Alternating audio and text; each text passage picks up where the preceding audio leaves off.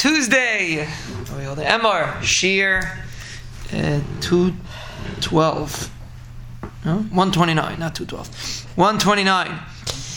And we are discussing Reb Shimon.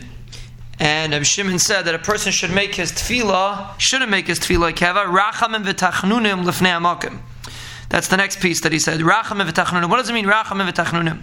So the Gaon says that the word tachnunim, Moshe Rabbeinu daven v'eschanan. What does tachnunim mean? Tachnunim means that a person asks for free. And it's a very interesting concept that a person thinks that if he asked the Rebbeinu Shalom because he did this and because he did that, he thinks it's a better way to get what he wants. The Gaon says the opposite is true. If you try to maneuver based on schusim, you get less. When a person comes to the Rebbeinu Shalom b'tachnunim, that's the way you daven HaKadosh Baruch Hu. You don't deserve it. There's no reason why you should give it to you other than the fact that he's Avinu Shebashamayim, and that's why you should give it. So Shimon says your tefillah shouldn't be a kava. It should be rachamim v'tachnunim lifnei hamakim. And he brings a pasuk. Shenemar kichanan v'rachamhu erech hapayim v'rav chesed v'nicham al hara.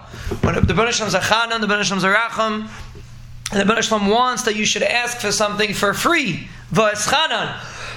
The power of davening for free is much stronger than manipulating with your cheshbonos. And if you want to give a mashal to it, if a kid comes to a father and asks him, could I please have X, Y, and Z?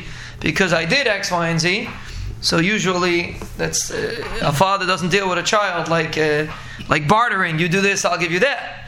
There's a relationship of ava. If a kid pleads with a father to get it, and there's no reason why the father shouldn't give it for whatever reason. There's no reason that the father shouldn't give it. He'll give it. But once it becomes a whole meduber, I did this, you did this, I did this. Till yesterday I put away my shoes, and today I cleaned up the table.